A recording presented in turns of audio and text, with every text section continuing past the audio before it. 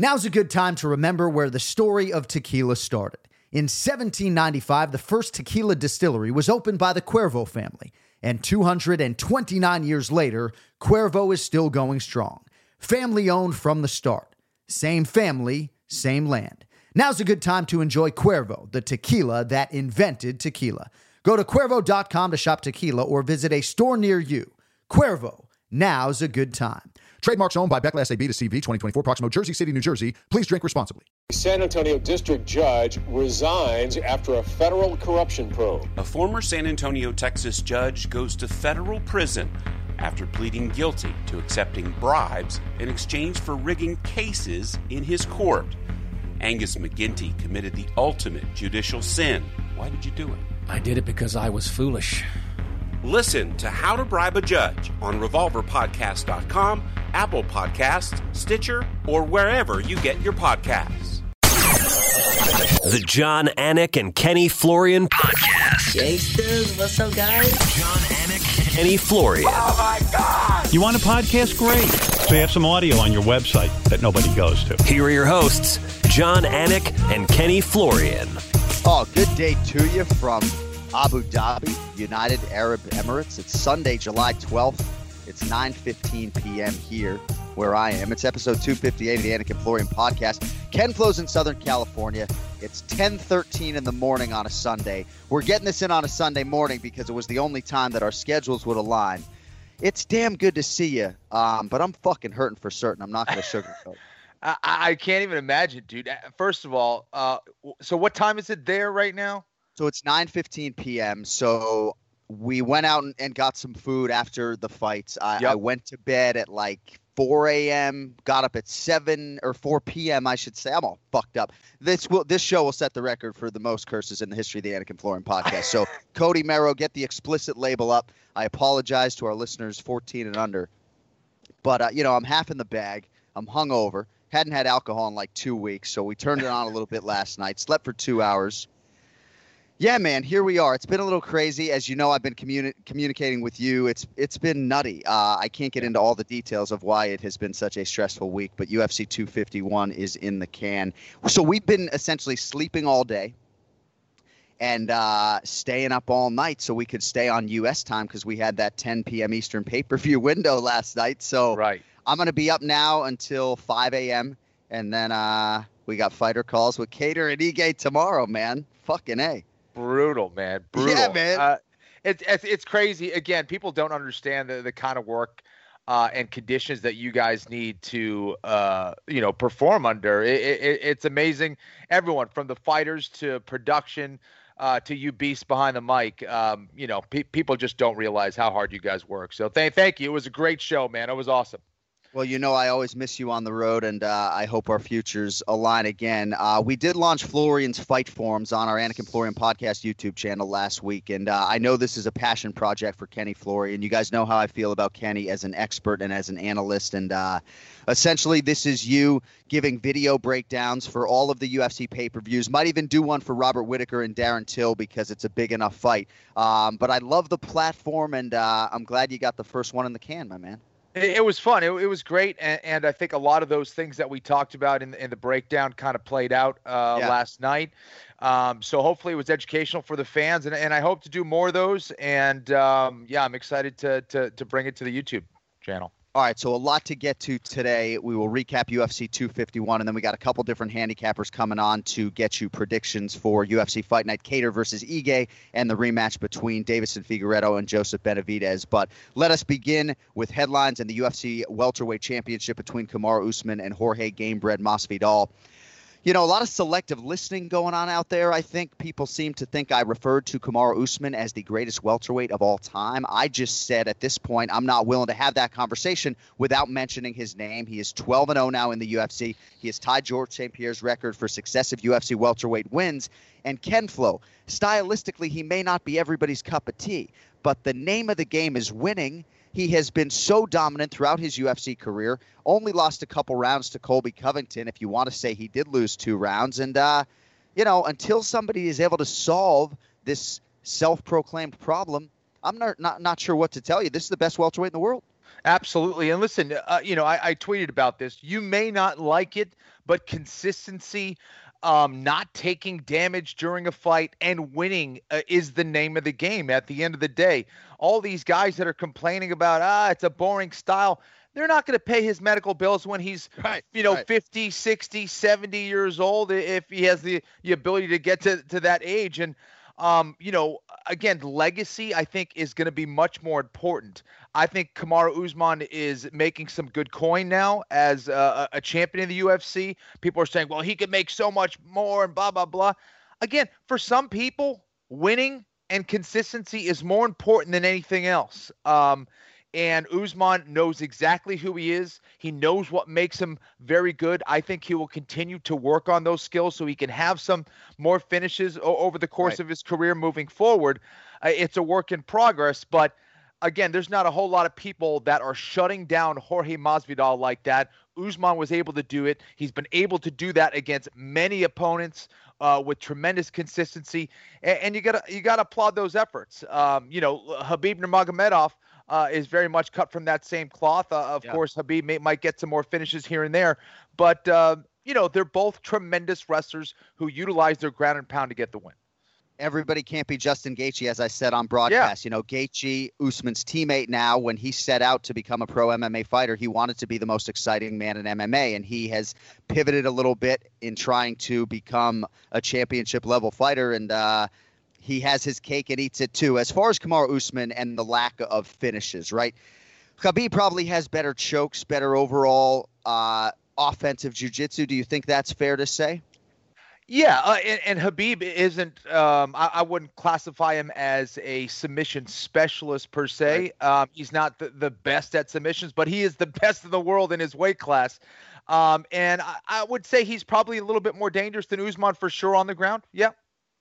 So I know you haven't trained Kamaru, and I do think it would be interesting if he were to take a few months to really try to work on some of those chokes, right, and just some of the grappling transitions. And not to say it's not in his arsenal. And again, people aren't getting past that first wall, so he's staying super busy in the clinch. He wasn't so much as warned by Mark Goddard last night for any lack of inactivity, but I do think there's a little bit of a frustration there that the finishes haven't materialized. You saw Trevor Whitman try to softly push him in the direction of a finish late in the fight. But to your point, in terms of not absorbing damage, I mean, I saw him face-to-face on the desk on the post-show.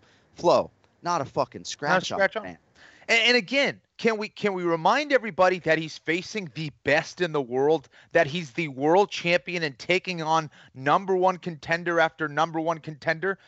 You're not going to have these crazy fights all the time, and you're not going to be able to finish these guys all the time. As much as we'd like to say that and like to be able to do that, he is facing the elite of the elite. And again, I think it's a work in progress. He'll continue to work on that side of his game, but you also got to know who you are, man, and what makes you you. So Dana White's appetite for the Kamaru Usman-Gilbert Burns fight is so healthy that is going to be the next undisputed UFC welterweight championship. Gilbert Burns has won 6 fights in a row, I believe, and I think Dana really stylistically, Kenny, is fascinated by that matchup. I'm not sure physically how Durinho is going to be able to hold up on the ground. I mean, certainly you're the best guy to set up his jiu-jitsu credentials, but as we spin it forward for Kamaru, as he tries to break GSP's record in what would be his 3rd title defense, how competitive do you think that Burns-Usman fight is relative to the fight that we saw last night? I think it's going to be a more competitive fight for 2 reasons. One, the fact that both of these guys know each other extremely well. It is a huge advantage if you know exactly what your opponent can and can't do. Gilbert Burns is the only one in the welterweight division who knows exactly or as much as possible about Kamaru Usman. And I also think that the fact that they've trained a lot together on the ground would give great hesitation to Kamaru Usman in taking it there.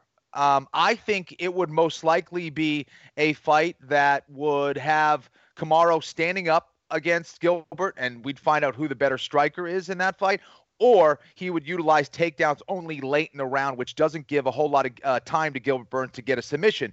Right. My understanding is that Gilbert Burns knows he's the better guy if they go to the ground, and spending a lot of time there, that's got to be in the back of Usman's mind.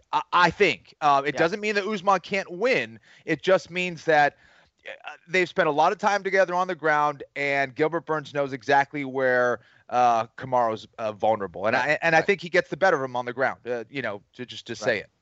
Well, we congratulate Kamaru Usman. As I've said repeatedly on broadcast, I just think he is criminally underappreciated. And if the name of the game is winning, that is the only thing that he has ever done since winning the Ultimate Fighter in 2015. 12-0 now in the UFC. Really enjoyed that Trevor Whitman-led corner. I thought Carrington Banks, George Santiago, even his brother Mo Usman, who's a pro fighter himself, I think brings a different dynamic to that corner. And they just meshed really well. This was the first time they had all worked together collectively. Now, on the other side, let's talk about Jorge Masvidal. He was missing his head coach, Mike Brown, and I got to tell you, I was in the parking lot at the Holiday Inn Express in Las Vegas when Mike Brown and Pedro Munoz were getting in their rental car to drive back to Florida. And you know the Mainer Mike Brown is such an affable guy and such a sweetheart.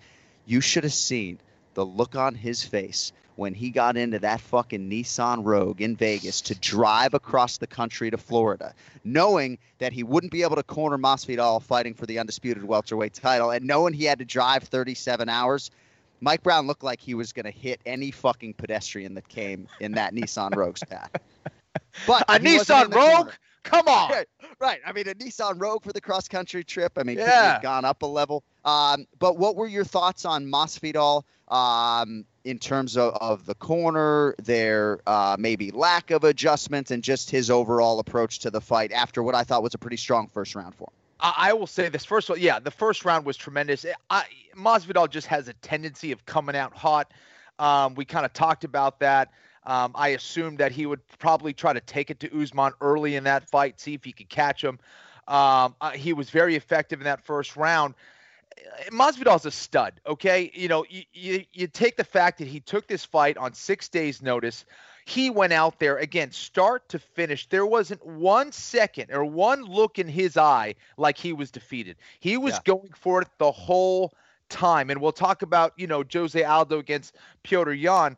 But there was moments where you could see even an experienced fighter like Aldo where it seemed like he was really disheartened or didn't have that same kind of determination or look in his eye after, a round or two. That was not the case for Masvidal, who had to deal with just a bear in Kamaru Usman. And it's a fight that no fighter likes to be in, but Masvidal was right there. He never lost his will to win. He was going for it, came in for 25 hard minutes on short notice.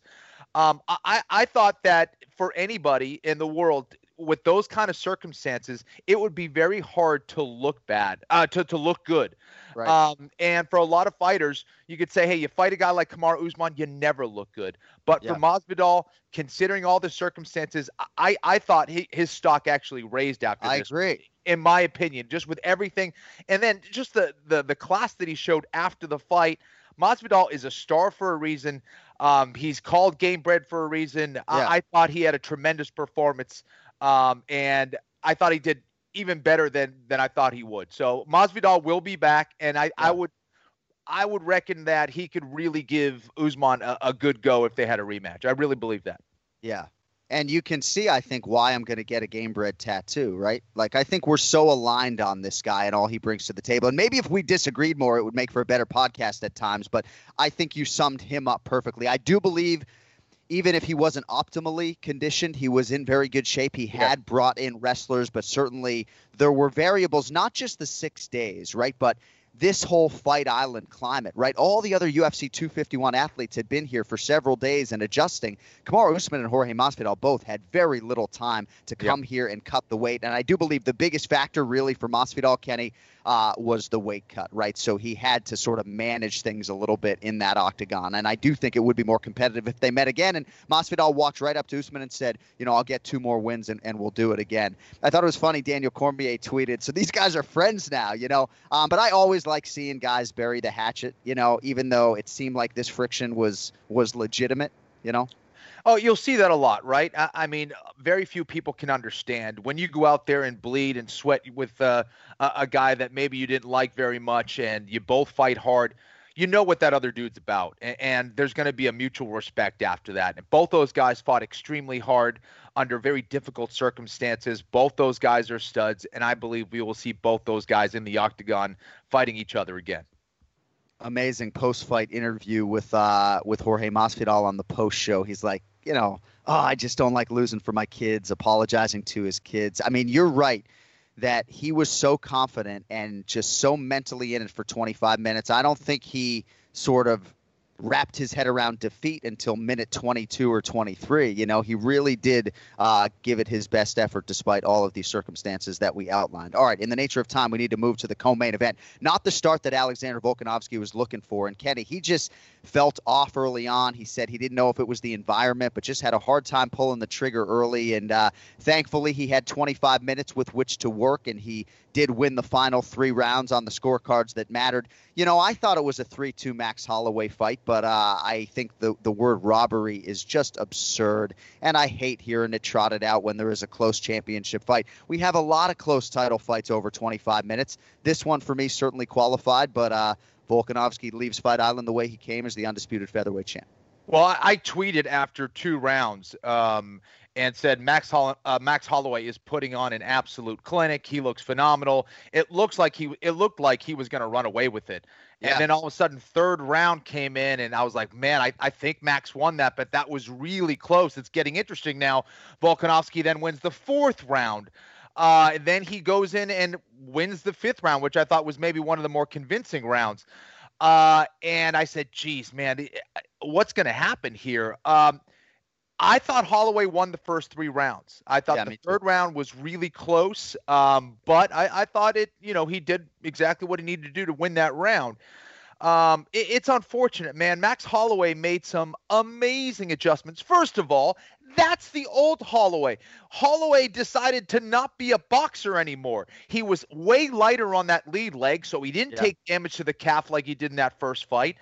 He was moving in and out. He was mixing up his strikes, something that Holloway hasn't done in a very long time.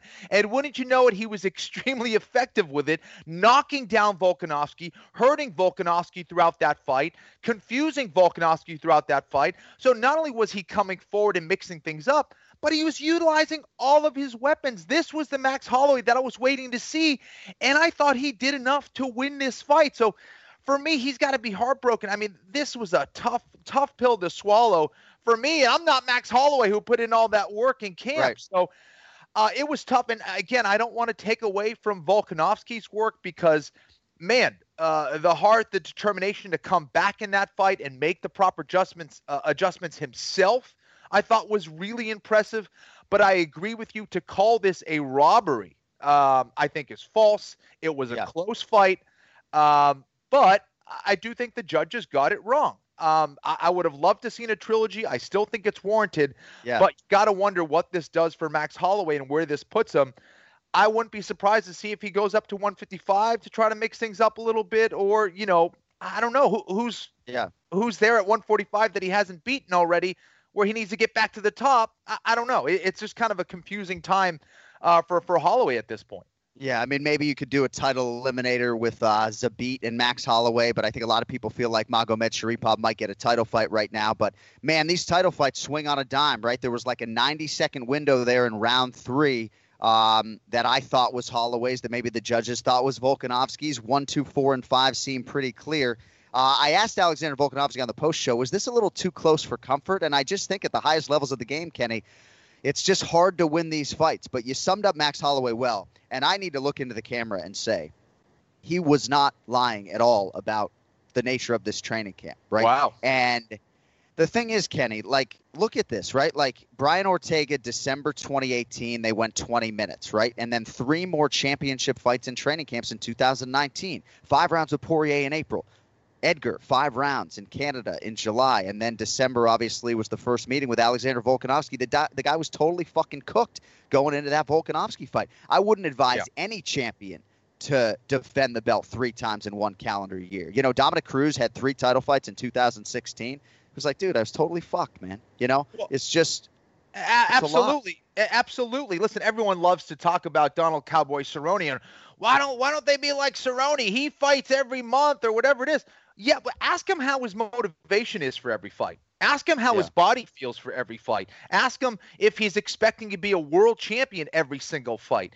It's totally different. And to keep up that level of consistency, training camp after training camp, everyone thinks it's just a fight. Okay, well, let's look at Holloway's fights. They've been brutal. They've been wars.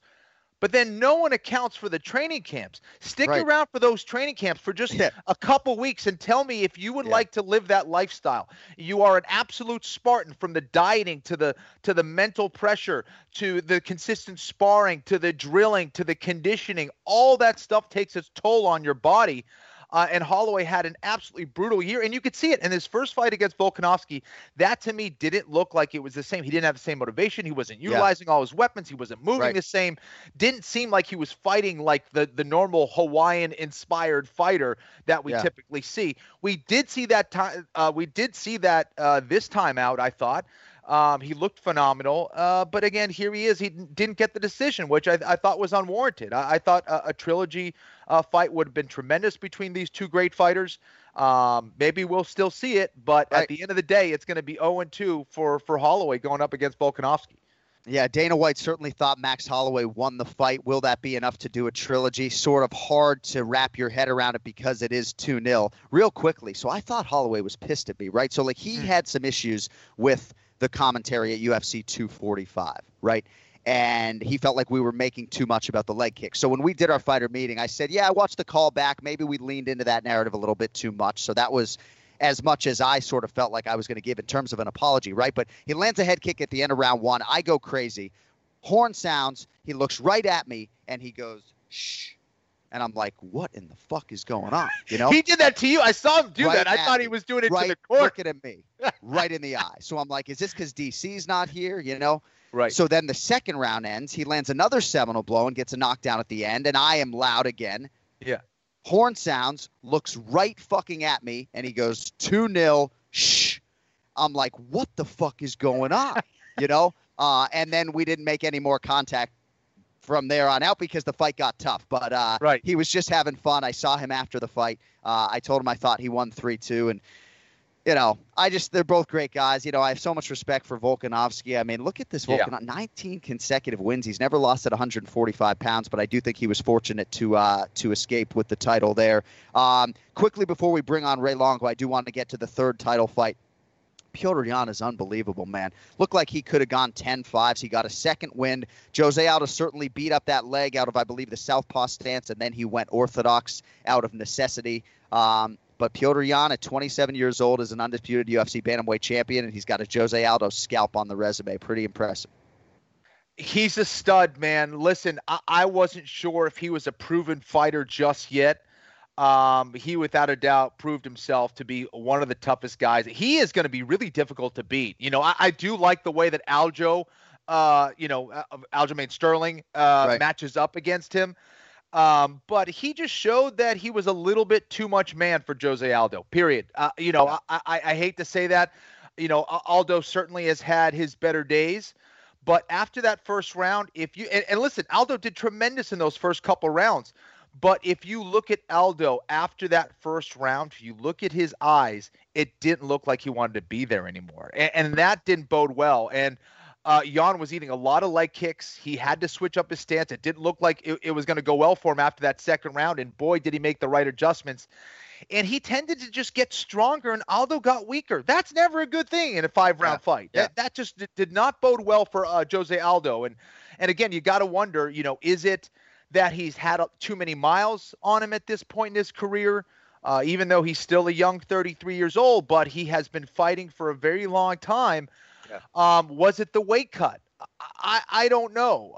But whatever it is, that Russian was just way too tough for him mentally. And we've seen Volkanovski, of course, the same thing. Holloway against Aldo. When things get really, really tough for Aldo, he seems to just fade and not want to be there. And you know, unfortunately, Aldo is an absolute legend, one of the best fighters of all time.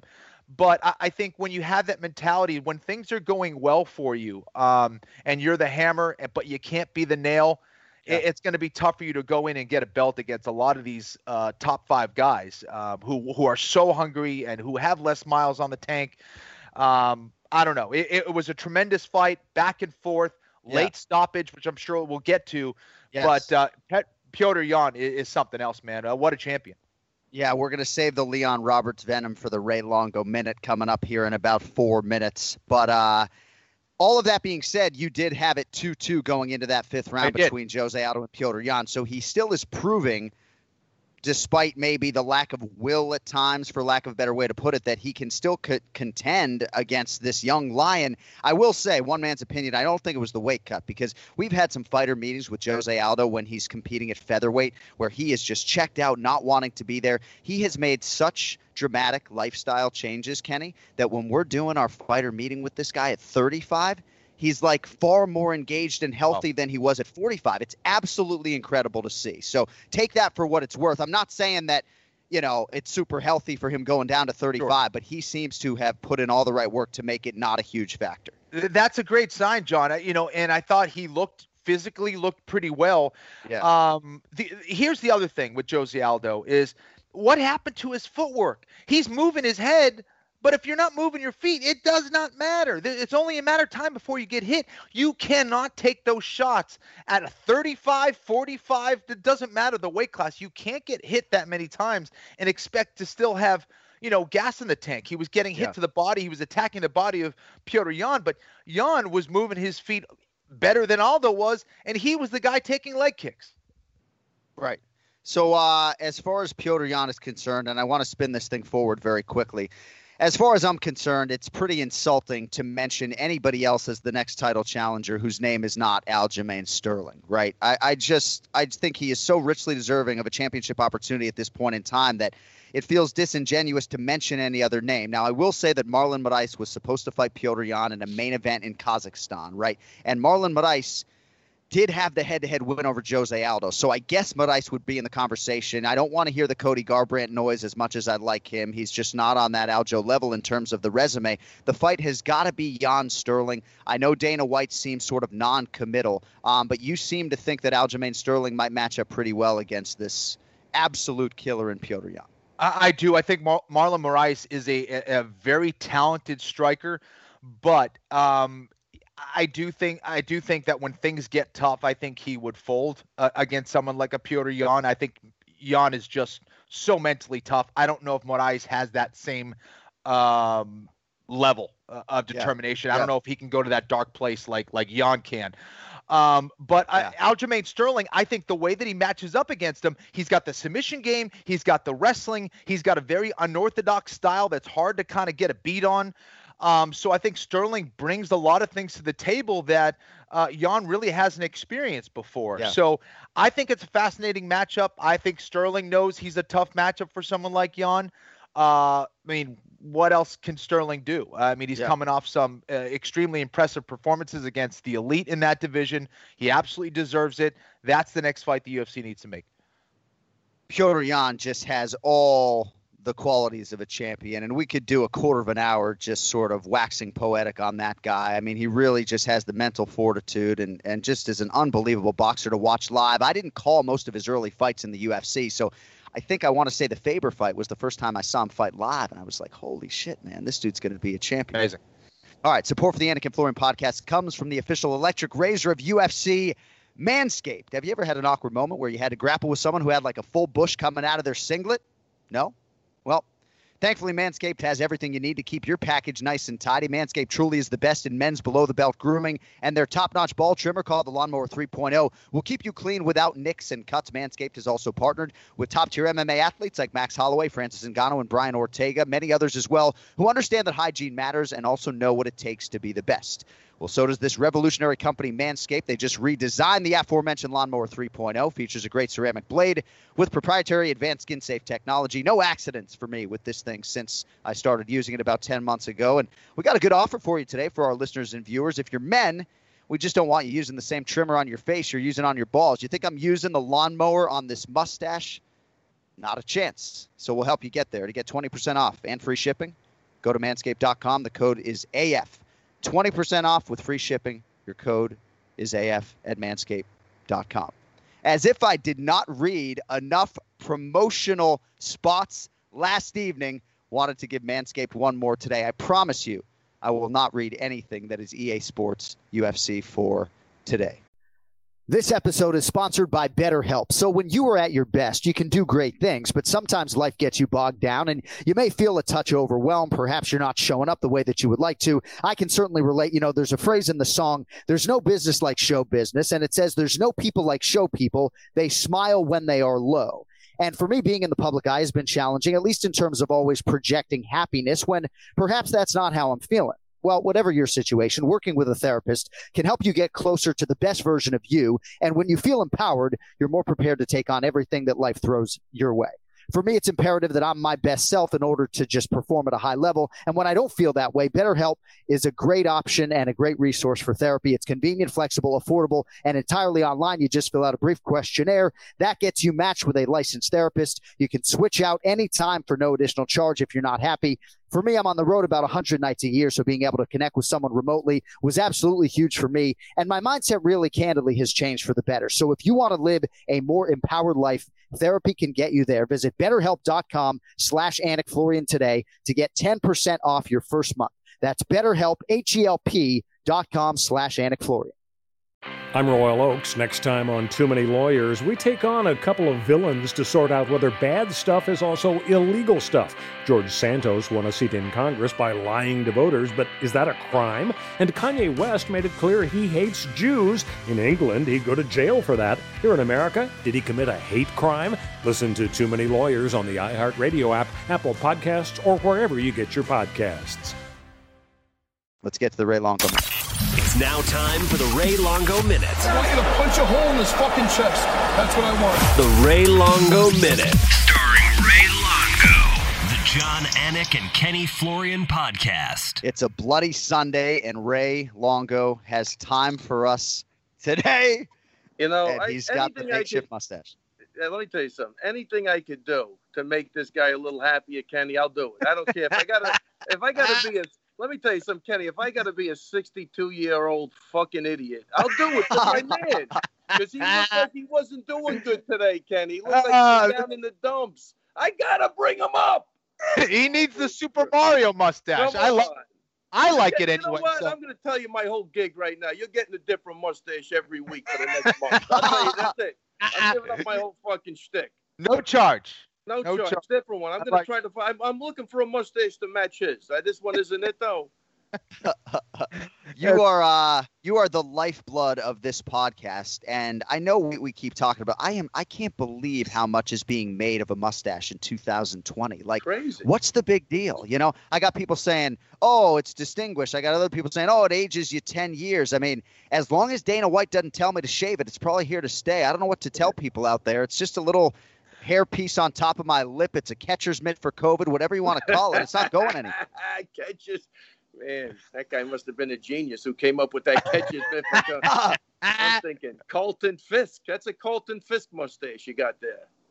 So, all right, Ray, we have a lot to get to with you today. I want to begin with the championship fight between Jose Aldo and Petr Yan. Petr Yan looked incredible. First, I just wanted to ask you about the stoppage. I'm not sure exactly what Leon Roberts was waiting for. Oftentimes, referees are waiting for a fighter to maybe move one of their hands away from their face for a strike or two, but I just felt like Aldo absorbed a whole lot of unnecessary damage, and Leon Roberts, I think, deserves to be criticized here on a Sunday morning. Your thoughts? Yeah, I thought that stoppage was, I don't want to go horrendous, but it was horrendous. Jose wanted out of that fight. Look, technically, he almost wanted out when he got hit in the liver off his back. I think it was a liver shot. It looked like he came straight down. He curled up in a ball. That fight could have been stopped there.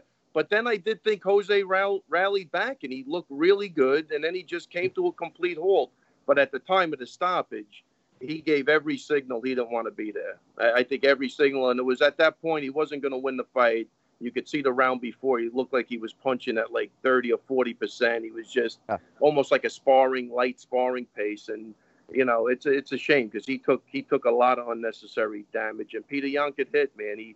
He had his cardio in shape, and I thought he had to battle some adversity with the leg kicks. He switched his stance. He didn't even want to come back because Aldo did what finally did what he should be doing. I thought he should have did more, Kenny. And I'm going to tell you something. I'm going to say this again.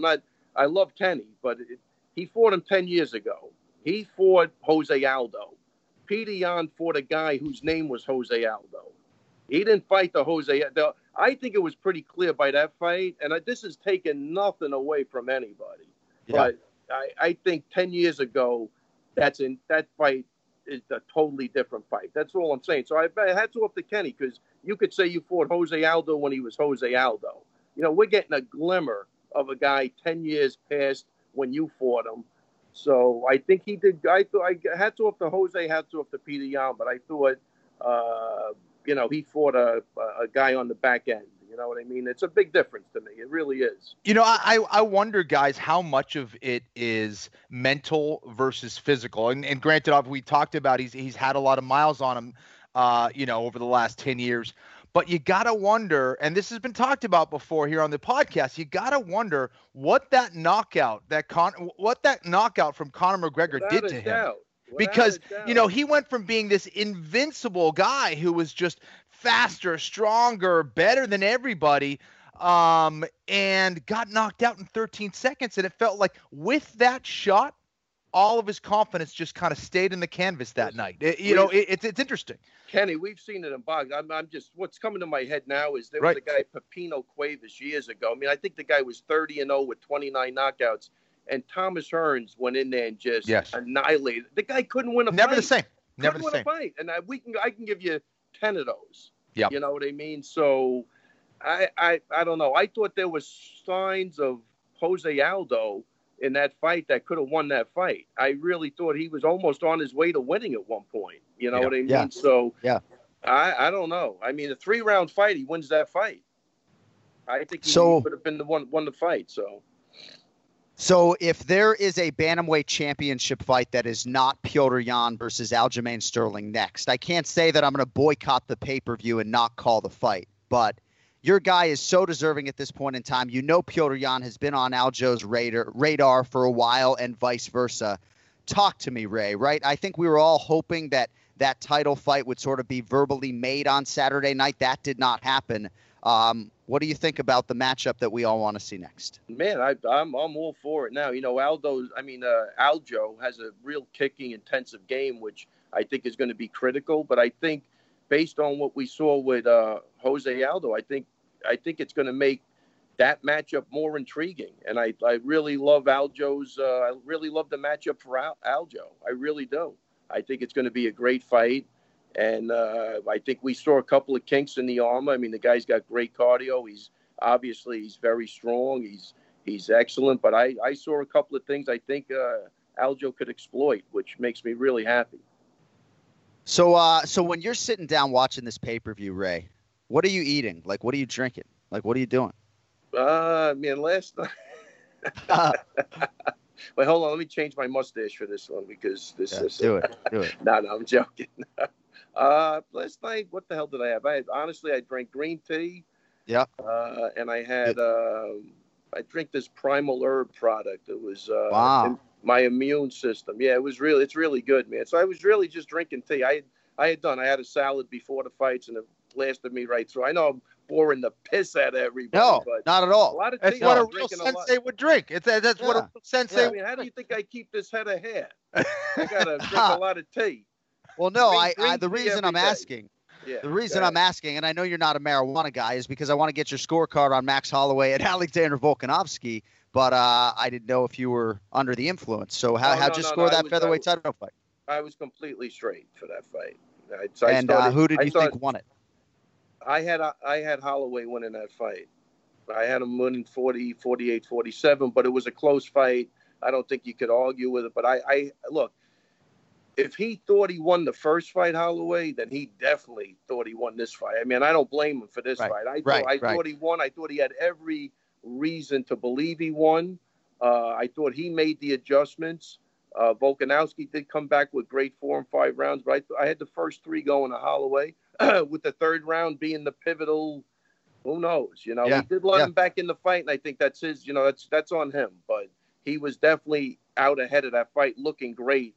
and the other guy made the adjustments, and he got the job done. But me personally, I had Holloway winning, but great fight for both guys.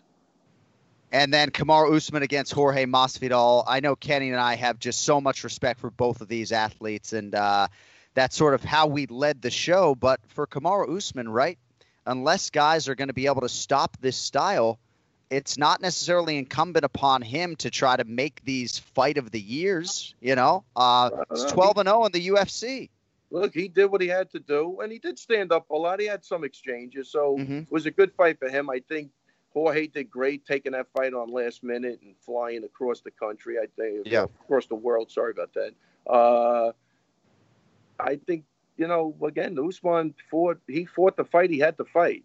You know what I mean? And I would like to see that run back, even though it was, you know, pretty dominant. You know, right. I still think, you know, just based on the guy taking the fight at last minute, I thought he did a great job. But no, Usman, I gained a lot of respect for him in that fight. You know what I mean? It wasn't the most exciting fight, but he did mix it up a little more. He wasn't desperate when he was doing it. You know what I mean? That's the difference to me. It was calculated, and the other guy couldn't stop him. And, you know, they could have maybe broke it up against the cage a little quicker sometimes, but all in all, he did what he had to do. He fought a very smart fight, and he took a couple of shots. He ate them. He came back with his own stuff, but I don't know if that has to do with Jorge not having the full training camp, or just that's the difference in, you know, in ability. You know, that always raises that question. But he did a great job, Usman, and I thought Masvidal held himself, like, you know, accountable, and he looked, when he was on, but he just couldn't sustain that pace. That's the problem. I think there's no doubt if Masvidal had maybe a couple of extra weeks, the weight cut would have been more seamless. But I will tell you, Kamaru Usman, after Gilbert Burns was diagnosed with COVID-19, Kamaru put on 8 pounds, you know. Oh, man. Flew to Dallas and then flew back to Vegas. Literally, he cracked a beer, was about to drink it, and got a text message from his manager saying, "We got to fight." So he didn't drink the beer, and that would have been his first beer in 10 months, but he had already put on 8 pounds, you know. So there were some challenges for Kamaru as well, and I do think he deserves. Yeah, oh no, without a doubt. I'm not taking nothing away, because, like you say, those last minute replacements and, you know, different styles, it sucks for the guy. You know, I mean, I think we've seen it with Ferguson and Gaethje. Probably was better off waiting for Khabib. I mean, you know, and this one worked out for Usman. He did the right job. But, you know, those things always suck, man. You know, because it is important to have a decent training camp and, you know, be able to have things the way you want them. So at that level, anyway. I want to start with Ken Flo here on what was the fight of the night, the rematch between Thug Rose Namajunas and Jessica Andrade. Kenny, I feel like even Trevor Whitman would acknowledge Andrade's adjustments in this fight, right? This is a really hard matchup for a lot of women on the feet, but I felt like Andrade did a really good job of just trying to move laterally and get her head off of that proverbial center line to try to limit some of Rose's effectiveness. And I thought Andrade had a huge third round. I thought she could have won the fight. What were your thoughts on what was the fight of the night? It was a tremendous fight. I thought Andrade did everything possible to Andrade her way back into the fight. But the first 2 rounds were just Rose Namajunas is an absolute surgeon out there. She is such a technician, and there's just very few females in the world who can move like that, who are as precise as she is. Who can really utilize those physical advantages against a monster like Andrade. I was blown away by Rose's performance. And then, you know, let's talk about her toughness. She ate a huge shot. I don't know if she broke her orbital there, but it was a big shot by Andrade. It was a right hand over the top at one point. I thought Andrade came back in that third round and won that. But Rose did enough to win that fight. They went at each other. The fight was there was aggression on both sides. There was excellent technique on both sides. It just Andrade a little bit too little, too late. And I thought it was to Rose's favor that it didn't go 5 rounds in that one. I thought the third round kind of helped her out in that regard. No question about it. She probably trained for those 15 minutes appropriately, right? We can't say that. You know, she would have been, if she didn't know it was a 5-round fight, she would have prepared differently. But again, Rose Namajunas is just amazing. Awesome to see her get back in the win column and to get an opportunity to fight for the belt soon. And awesome fight. Yeah, I agree with Kenny. I think, look, Rose Namajunas, what she does really good she boxes. She can punch in balance with the movement. It's her footwork that is really the key in her style. But a lot of people can do one or the other, but she does them both. And, I remember when I worked with Malignaggi a little bit, just watching his movement, how he could just leverage those punches and balance. That's what it reminded me of. She really has the boxing down better than anybody with her movement. The way she combines that and the way she keeps her head, center, and she can always angle out and move. That's what saved it, because Andrade did make the adjustments, John. You're right, man. That head movement definitely did really good. But, I don't even know what the hell that guy's doing. He just interrupted my thought. But you know what I'm saying? So he I thought it was really, really good. So I really enjoyed listening to that corner as well. Pat Barry obviously has a role. He was super vocal, especially in an arena where there were no fans. Trevor Whitman has value. Chico Camus is like the straw that stirs the drink for Rose. I mean, when we did our fighter meeting with her, Kenny, she just said, he's so athletic. He's the guy who brings out my flow state in the gym. She could not heap enough praise upon Chico Camus. But you think it's going to be Namajunas and Zhang Wei Li, Kenny? You think that's going to be the next strawweight title fight? Listen, I think that's the biggest fight you can make. I think it's the most interesting fight. I would love to see it. And again, Same. Two very different styles, both very effective in the way they approach the striking game, but they really take two different approaches, which I'm really intrigued about. I don't know who would win that fight, but man, I want to see it, and I think the fans deserve it. Hopefully that's the next one that they make. Yeah. Hey, Ray. Yes. Did you watch the prelims? I for the most part, yeah. I think I saw most of them. How about Ken Flo's guy, Yuri Prochazka, out of the Czech fucking Republic? Yeah. Unbelievable. This dude is a true martial artist. He is I told you. with martial arts. He was talking to us about wanting to show the world breathing techniques in the middle of a fight. Absolute pleasure to get to know him. A pleasure to watch him perform. Volkan Oezdemir has just regained consciousness. What a fucking knockout. Holy shit. No, I was that really was impressive. I mean, I didn't see the other stuff, but I did see the fight. No, he's super, super, super impressive. But, you're talking about personalities. I don't know why I'm going. I tell you that Amanda Ribas, holy crow. I mean, I just feel like I'm a better person after listening to her. Holy shit. Talk about being grateful and happy. Man, I hope that's not an act, because she just comes right through the screen at you. I mean, she's just... I love the attitude. I mean, I really love the attitude, man. It was crazy. You know what I mean? So I love that. But when you were talking about the other guy, my brain just shifted. Because I went to Hebas. Talk about a personality jumping off the screen at you. That's it. I mean, she is an absolute doll. Fucking marry me, Amanda Hebas. How dare you? Get on the Hebas. Take it back. Take it back right now, Christy. Yeah, I'm going to take it. Take it back. Hey, since you brought up that fight.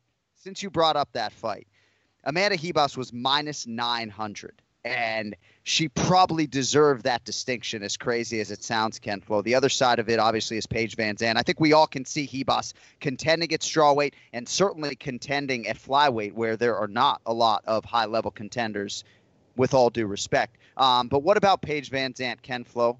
This fight was kind of over for her before it began. Yeah, this was an unfortunate matchup for her to start with. And, you said it. You look at someone like Amanda Hebas and you say, well, a 900, favorite, that's ridiculous. And she goes out there and shows exactly why she was that 900 favorite. That's about as clean of a performance as you're going to get. I mean, was there a mistake there? It looked like she was going to miss her opportunity to take the back. Didn't matter. She flowed right into one of the more gorgeous arm bars you will see.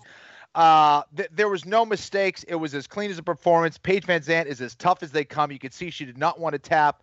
Ultimately, that was the only thing she could do. For Paige, this really couldn't have gone worse for her.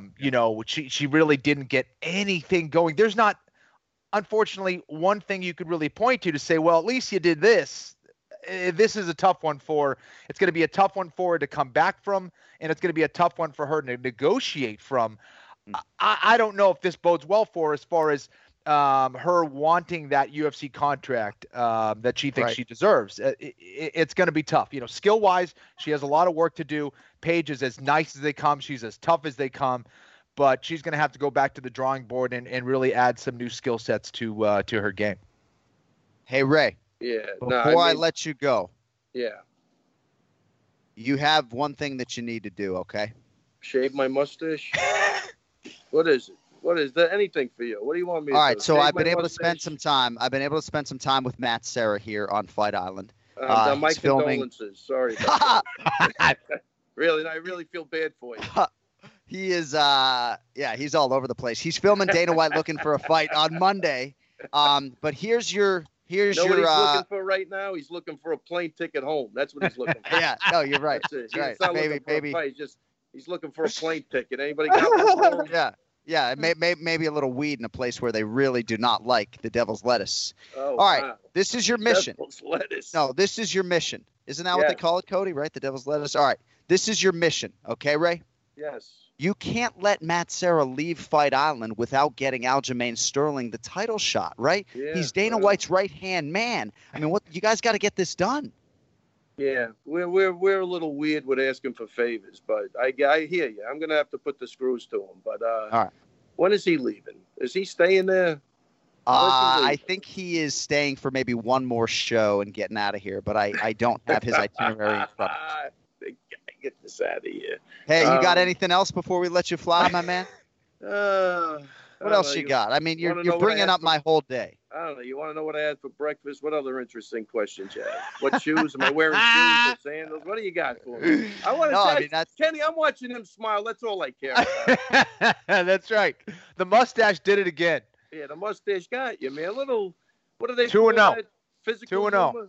2-0. Yeah. What will it be next week? Cody, can you market this stuff?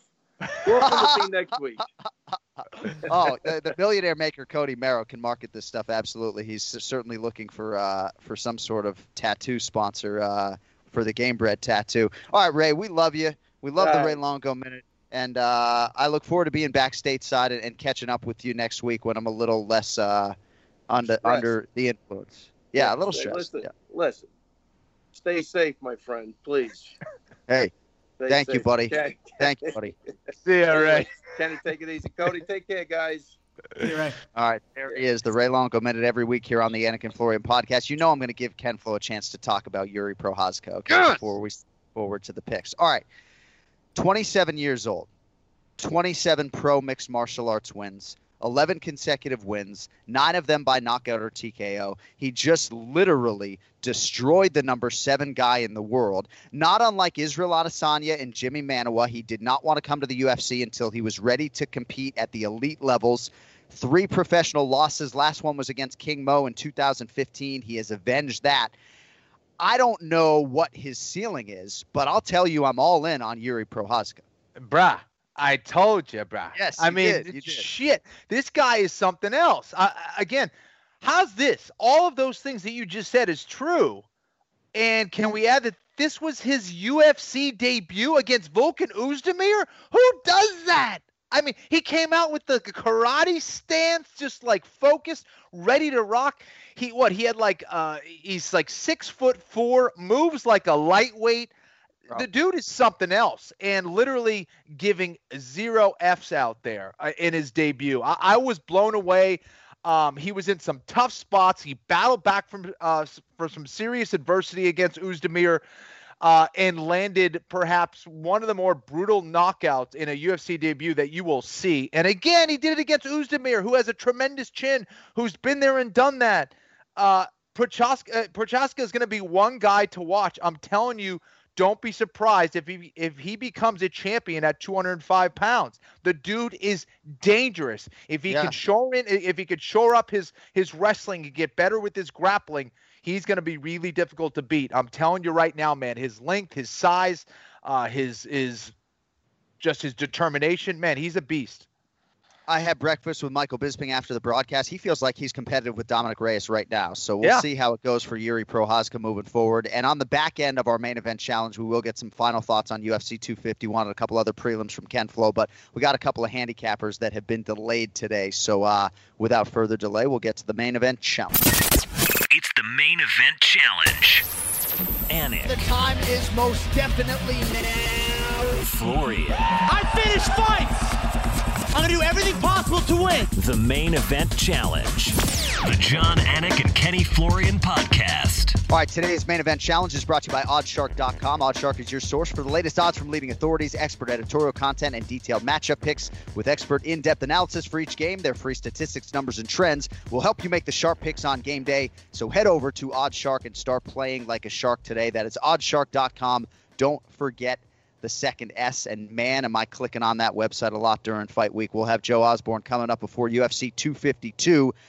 But a big week for both of our handicappers, Ken Flo and Ian Parker. The Muslim Salikov Elizeu Zaleski dos Santos fight was the difference maker in the swing fight. Team Florian with an 11-point week, but Ian Parker in double digits as well for Team Anik. So 11-10 the final. It is now 82-76 for Team Anik. We got two fight cards on which to make picks today. So we got two handicappers representing Team Anik, the first of which is the lead fucking horse out of Parkland, Florida, Ian Parker on social media, Ian Parker MMA. What's up, my man?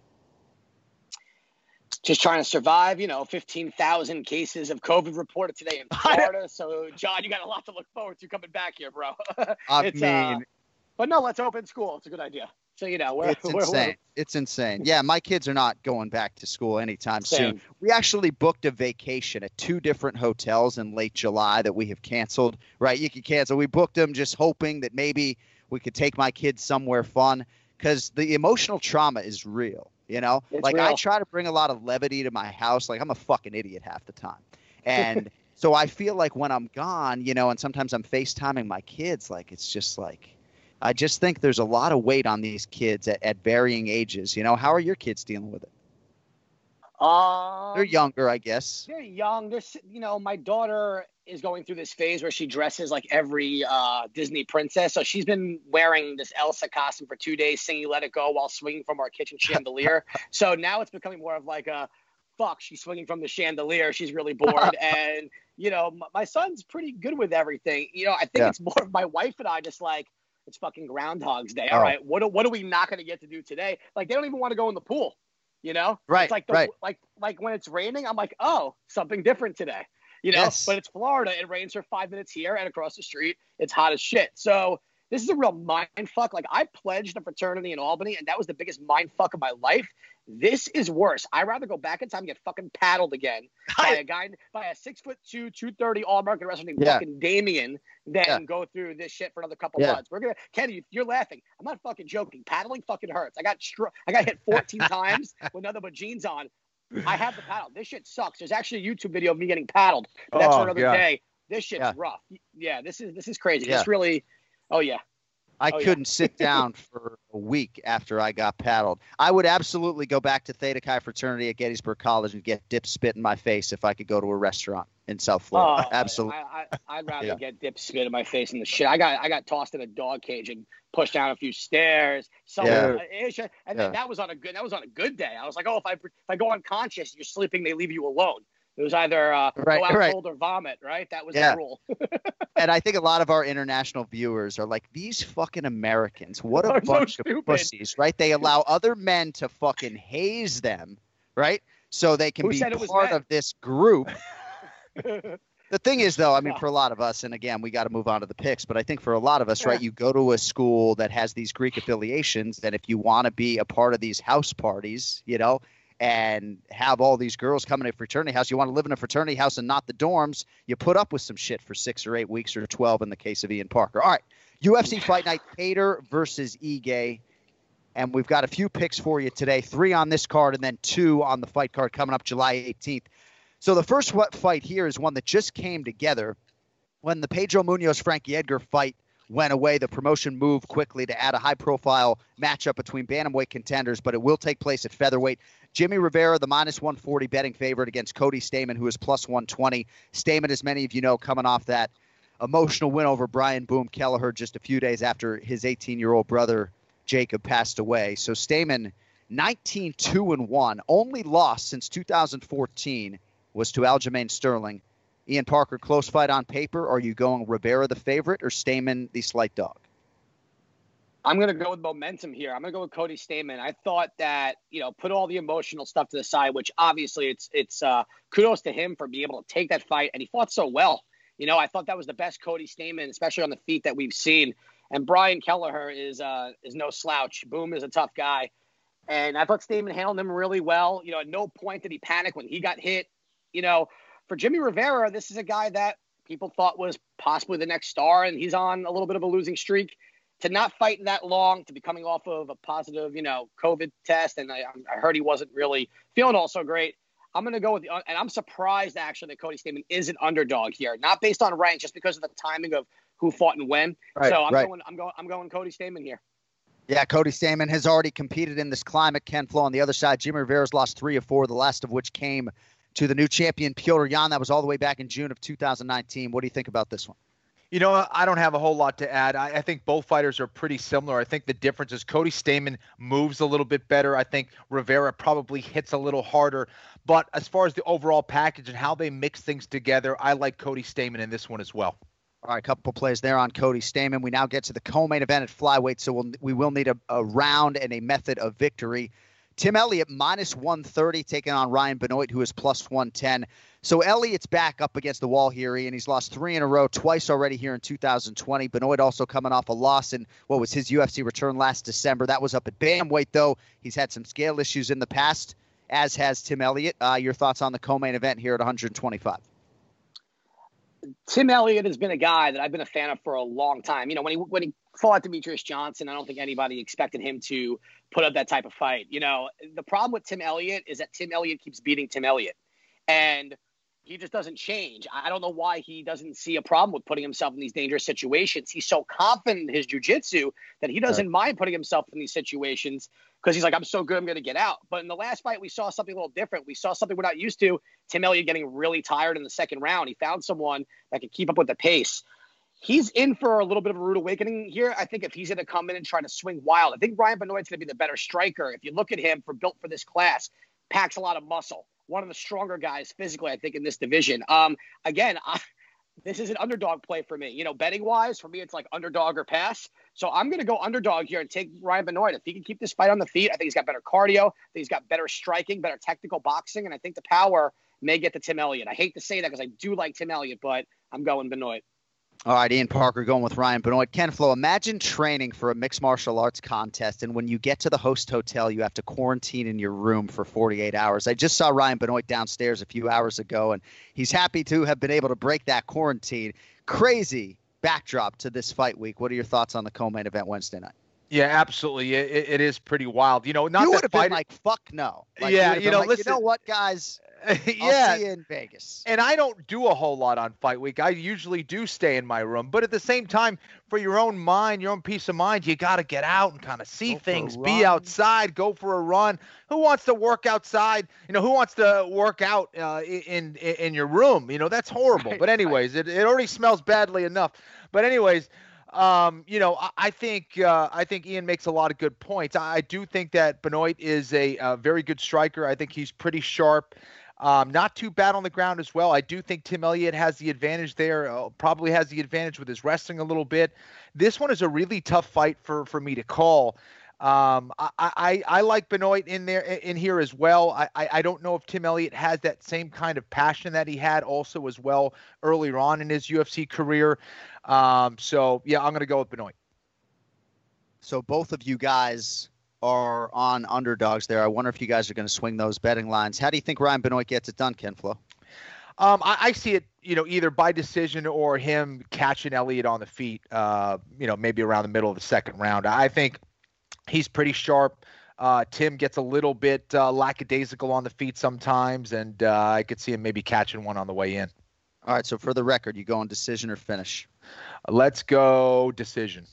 All right, decision for Ryan Benoit. All right, featherweight main event, Calvin Kattar and Dan Ige. Dan Ige plus 235, Ian. Do I have that right? That's a huge number. Yeah, it's a big number, and I'm actually very surprised that Calvin Kattar took this fight. I thought he was that's not a knock on Ige, by the way, because Ige got a huge win against Barboza. I just personally think Calvin Kattar is the next big thing in this division. I think when he fought Zabit, that if that was a 5-round fight, he would have won that. Not a lot of guys possess that power with his how far his game has come along is so exciting for fresh blood in that division as well. And I think he'll be able to handle Ige's pace. He has shown he's gone against other guys that are, grappling base, be able to hold his own, keep the fight standing, put it together. Cody. Sorry. But Cody just put on a Boston Red Sox hat in advance of this Calvin Kattar main event for those that can't see our producer today. Go ahead, Ian. And when he flexes, his throat concaves a little bit, which means he is holding his breath. I asked a fellow bodybuilder, that is a trick that he used. I got to block off that part of the screen. But yeah, I like Calvin Kattar here. Again, I think Ige is taking on a big test going from Barbosa to Kattar. Hey, if Ige wins this fight, anything better than a decision, I would call for a title shot, but I think Kattar wins this fight. I'm going to say second round TKO. All right, Ian likes the Bostonian Calvin Kattar in that minus 275 range. So this was actually, Kenny, the non-title fight that I was most looking forward to on Fight Island, other than maybe Whitaker-Till. But both of these guys, Kattar and Ige, just so watchable, so electric. Both have already fought in this COVID-19 climate. May 9th, it was Kattar over Jeremy Stevens. Dan Ige with a win over Edson Barboza May 16th. He's won 6 in a row. I love the fact that both of these guys are willing to compete in this eliminator of sorts. Not a title eliminator, but a contender eliminator. I've spent a lot of time with the New England Cartel this week. I have doses of respect for Dan Ige. Who do you like in the main event Wednesday night, my man? Two exciting fighters going at it. I think I'm really curious to see how Calvin Kattar deals with the leg kicks from Dan Ige. That has posed some problems for Kattar in the past. I do think this is a different Calvin Kattar, a more experienced and mature Calvin Kattar, who's coming off a lot of momentum now. I like Kattar in this fight. I think he actually catches Ige and gets a TKO stoppage in round 2. Kattar is going to be way bigger. He's a huge featherweight, man.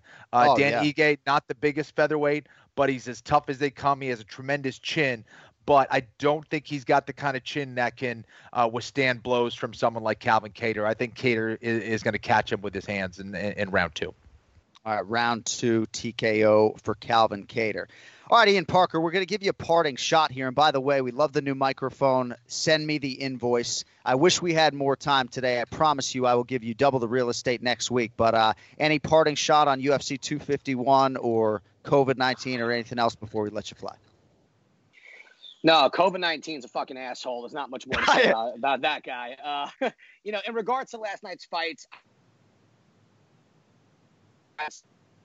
they got to be better. I think I'm not even going to look at you during the Salikov fight because I don't know if you actually fucking watched it. But there's no way that he won 30-27. He got dropped. Fucking Santos fought the best fight he ever fought, and even Salikov walked away and goes, "Fuck, I lost." Right. And when his name got called, I was waiting for Buffer to be like, "Oops, my bad." In the locker room, my bet gets reversed, whatever. That didn't happen. And then obviously with Max Holloway and Volkanovski, people are calling robbery. I think it's a strong word. Close fight.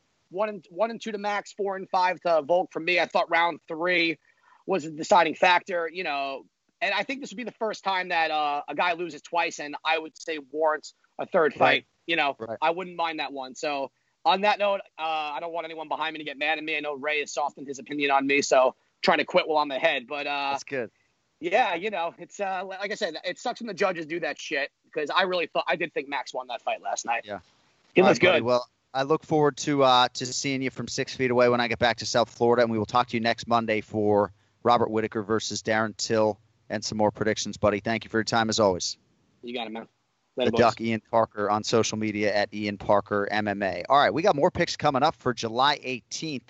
Let us get to the pick to click. Time now for the pick to click.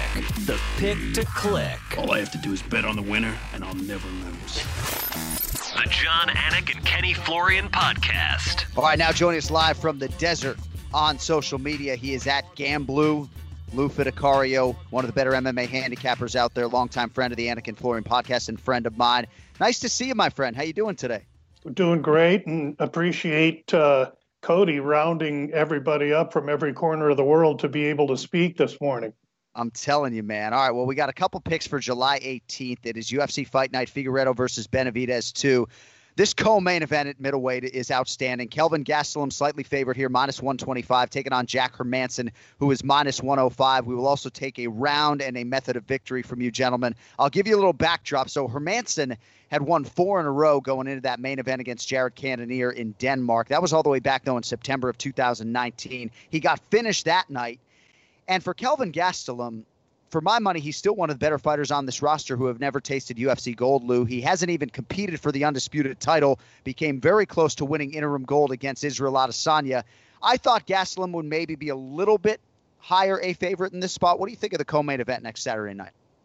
I think it's a compelling fight, and I think the first round's going to be extremely important. I believe that Hermansson kind of needs to get a fast start and kind of get momentum and be a bully. And I think that Gastelum is going to have to navigate his size, stay off his back, and get this fight into the second and third round, because at that point in time, I like who Gastelum's faced in previous bouts, and I don't know how hot a temperature Jack really wants it. So I think the longer it goes, the more I favor Gastelum. And since it's a 3-round fight, I'm going to have to give respect to both. And I'll say Gastelum, unanimous 3-round decision. Yeah, I think that's some sharp analysis. So Kelvin Gastelum, Ken Flo, no denying the strength of schedule, but he has lost 2 in a row, dropped a split to Darren Till at UFC 244 last November. This is a big fight, Kenny, at 185 pounds. What do you think about KG here against Jack Hermansson? You know, I'm a little concerned for Gastelum at this point in his career. You know, he's kind of in this limbo, I guess you could say, a little bit. You know, I would like to see him get back on track, but Hermansson is a huge middleweight. He's definitely going to have a size reach advantage in there. And I agree with Lou that early on, Hermansson can pose a problems for a lot of guys, both on the feet and on the ground. I do think, like Lou said, that Gastelum will get stronger as the fight goes on, tends to get into a rhythm a little bit later, and, you know, has an awesome chin. I do think that in the takedown department, that's where he's got to be careful with those guillotine chokes from Hermansson, especially early on in this fight. But I do think experience will prevail. I see Gastelum coming out with the win by decision as well. All right, a couple picks there on Kelvin Gastelum at the short price, -125. Brings us to the main event for the UFC's vacant flyweight championship. Davison Figueiredo, -220. Joseph Benavidez is +180. This is a rematch of a fight that was marred by an inadvertent headbutt back in February. Benavidez sort of led in with his head, and both guys have their own opinions about how that fight went down, but there is definitely more heat and friction on this matchup. Lou, it looks like maybe Figueiredo has COVID-19. He had it prior, maybe still has it.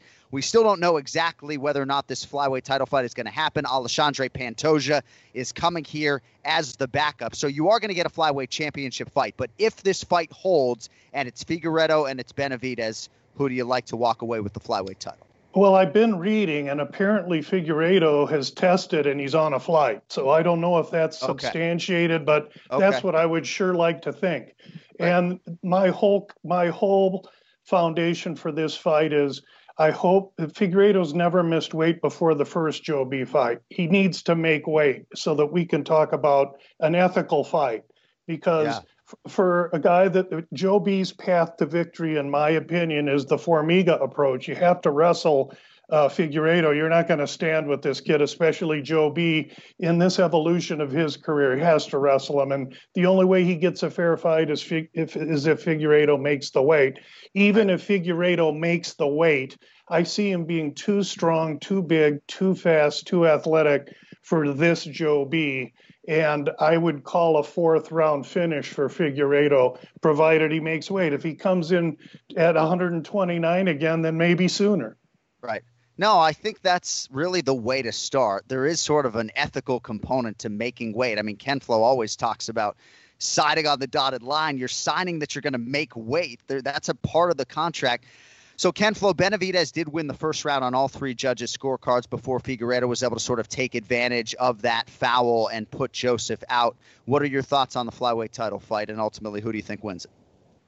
I think for Benavidez, you got to hope that he looks at that fight and says, hey, I got to change all these things. The problem is that this is something that Benavidez has been doing for a long time.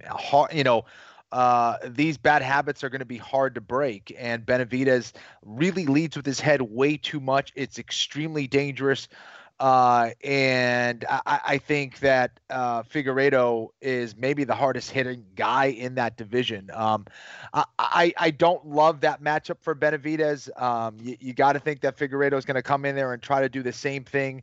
And I agree with Lou. If Benavidez isn't able to take it down to the mat, I think he's going to be in big trouble. I like Figueiredo for getting a knockout win, let's say round 3. I hate it. I love Benavidez, but I don't love this matchup for him. All right, round 3 for Figueiredo is the pick for Ken Flo. On Twitter, you can find Lou at Gamblue, one of the more thoughtful, passionate MMA cappers out there. We always got a spot for you, my man. We appreciate you carving out a few minutes here on a Sunday, and we'll see you later in the year, I'm sure, friend. Great work, you guys. Love the podcast, and keep up the good work. Thanks. Thanks, Lou. Thank you, buddy. There he is at Gamblue. It's so interesting. As an MMA fan, you come across guys like Lou and handicappers who I start following, and then you develop a friendship. And there's a lot of guys who have very different approaches to handicapping mixed martial arts. So happy to give Lou the platform here today. Ken Flo, before we get on out of here, Davey Grant won a $50,000 performance bonus with that huge knockout of Martin Day to kick off the show. I'm not sure if you saw it, but the dude had like 2 protruding bones on his jaw. So he broke his jaw in 2 places and fractured his nose. And that guy likes to talk a lot, so hopefully they don't have to wire the jaw shut. But just goes to show you, man, a lot of people were saying they didn't even know Davey Grant was still on the roster, because injuries have been a big part of the narrative. And just feel good for a guy who's a father of 3, I think, to win the bonus. And obviously, he paid dearly for the win, but I love when a guy like that, who's been sort of a journeyman trying to get healthy, gets that $50,000 bonus, because it really is a big deal. Davey Grant's just a great guy. He's been around the sport for a long time, a father of 3, like you said, and to see him get a win at this point in his career. And he's got other things going on. I know he has a business and all that stuff, but this is a passion project for him. And to see him get a win on this stage in the UFC was a feel-good moment for me. You know how hard that guy has worked. Yeah. And dealing with those kind of injuries, man, that a broken jaw is one of the worst things you can experience as a fighter. I hope he recovers quickly. I hope it's a safe surgery if he requires one and all that stuff, and hope he's recouping well. But at least, recouping off of a win is way easier than recouping off of something like that off of a loss. So all my best to Davey Grant, man. What a good dude. And you guys go way back, right? Didn't you meet him when he was like a kid or something? Yeah, I did a seminar back in Newcastle in England back in the day, and he attended it and was just really passionate and asking me all these questions, and kind of loved it. And it's cool to see him do well in the UFC, man. It's awesome. So differentiating between an anaconda choke and a Bravo choke, I don't know if I'll ever be able to totally figure it out. Dominic Cruz has sort of put me in both to try to explain it to me, but I do know that Makwan Amirkhani has a damn good anaconda. I also know, Kenny, that Danny Henry spent weeks drilling anaconda defense, but this Makwan Amirkhani has got a real good feel for these chokes, no? Yeah, he's got a great front choke. He utilizes it very well. Masvidal tries to utilize the same thing on occasion. He caught Chiesa with it, but man, he hit it perfectly. Henry was a tough matchup for him, I thought, and for Amirkhani to get a submission win over Henry, I thought was a big win for him. And man, when he gets that, he's pretty money. All right, I am excited to touch my top lip to my bottom lip and stop talking for a little bit because it has been a long 16 hours. We're going to get some shut-eye here in Abu Dhabi and then, of course, start diving into the Cater E-Gate preparation. Ken Flo's Jiu-Jitsu School is up and running. MayRockyBJJ.com. Florian Fight Forms is filmed out of that building. So what is your thought? I know you're going to do something on DC and Stipe. Do you think you might get one in the can for Whitaker and Till here in a couple weeks or what? I am game to do that. Whatever you guys want. And again, fans, hit us up. If you guys want to see something in particular, hit us up. If we have the time and ability to do it, we will get it done for you. So thank you guys for that platform, and we'll try to keep those pumping out. Seriously, if you want specific content or fights covered by Kenny and Florian Fight Forums, at Anik Florian Pod on social media, at Anik Florian Pod on both Twitter and Instagram, and we'll get those requests to the future Hall of Famer Ken Flo. AnikFlorianPodcast.com is also live. What's the promo code? Is it AF10 or something like that? All right, AF10 if you want 10% off of your merchandise. AnikFlorianPodcast.com. I love my coffee mug. I'm missing it here in Abu Dhabi. We got to get on out of here. Thanks to our guests, Ray Longo, Lou Finicario, Ian Parker. This has been a Cody Merrow production. With that, for Ken Flo, I'm John Anik. Thank you all for listening. Appreciate the support on the broadcast of UFC 251. Looking forward to getting back to the United States of America. One more show to go. Thank you all for listening, for watching. Don't text and drive. We'll see you next week. Yo, fucking later.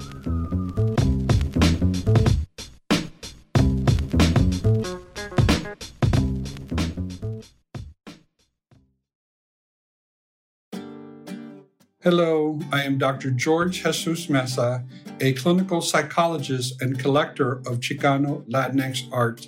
For generations, we have known of the healing powers of art at an individual and community level. Please join us as we interview prominent artists, collectors, curators, and influencers in the world of Chicano Latinx art. We will explore historical, regional, and political influences that impact Chicano Latinx art today. Along with our partners at www.latinoarte.com, we are preserving the colorful and rich history of Chicano Latinx art for future generations, one interview at a time. Please join us at Healing with Dr. George, the power of Chicano Latinx art, wherever you listen to podcasts. Now's a good time to remember where the story of tequila started. In 1795, the first tequila distillery was opened by the Cuervo family, and 229 years later, Cuervo is still going strong. Family-owned from the start. Same family, same land. Now's a good time to enjoy Cuervo, the tequila that invented tequila. Go to Cuervo.com to shop tequila or visit a store near you. Cuervo, now's a good time. Trademarks owned by Beckless AB to CV 2024, Proximo, Jersey City, New Jersey. Please drink responsibly.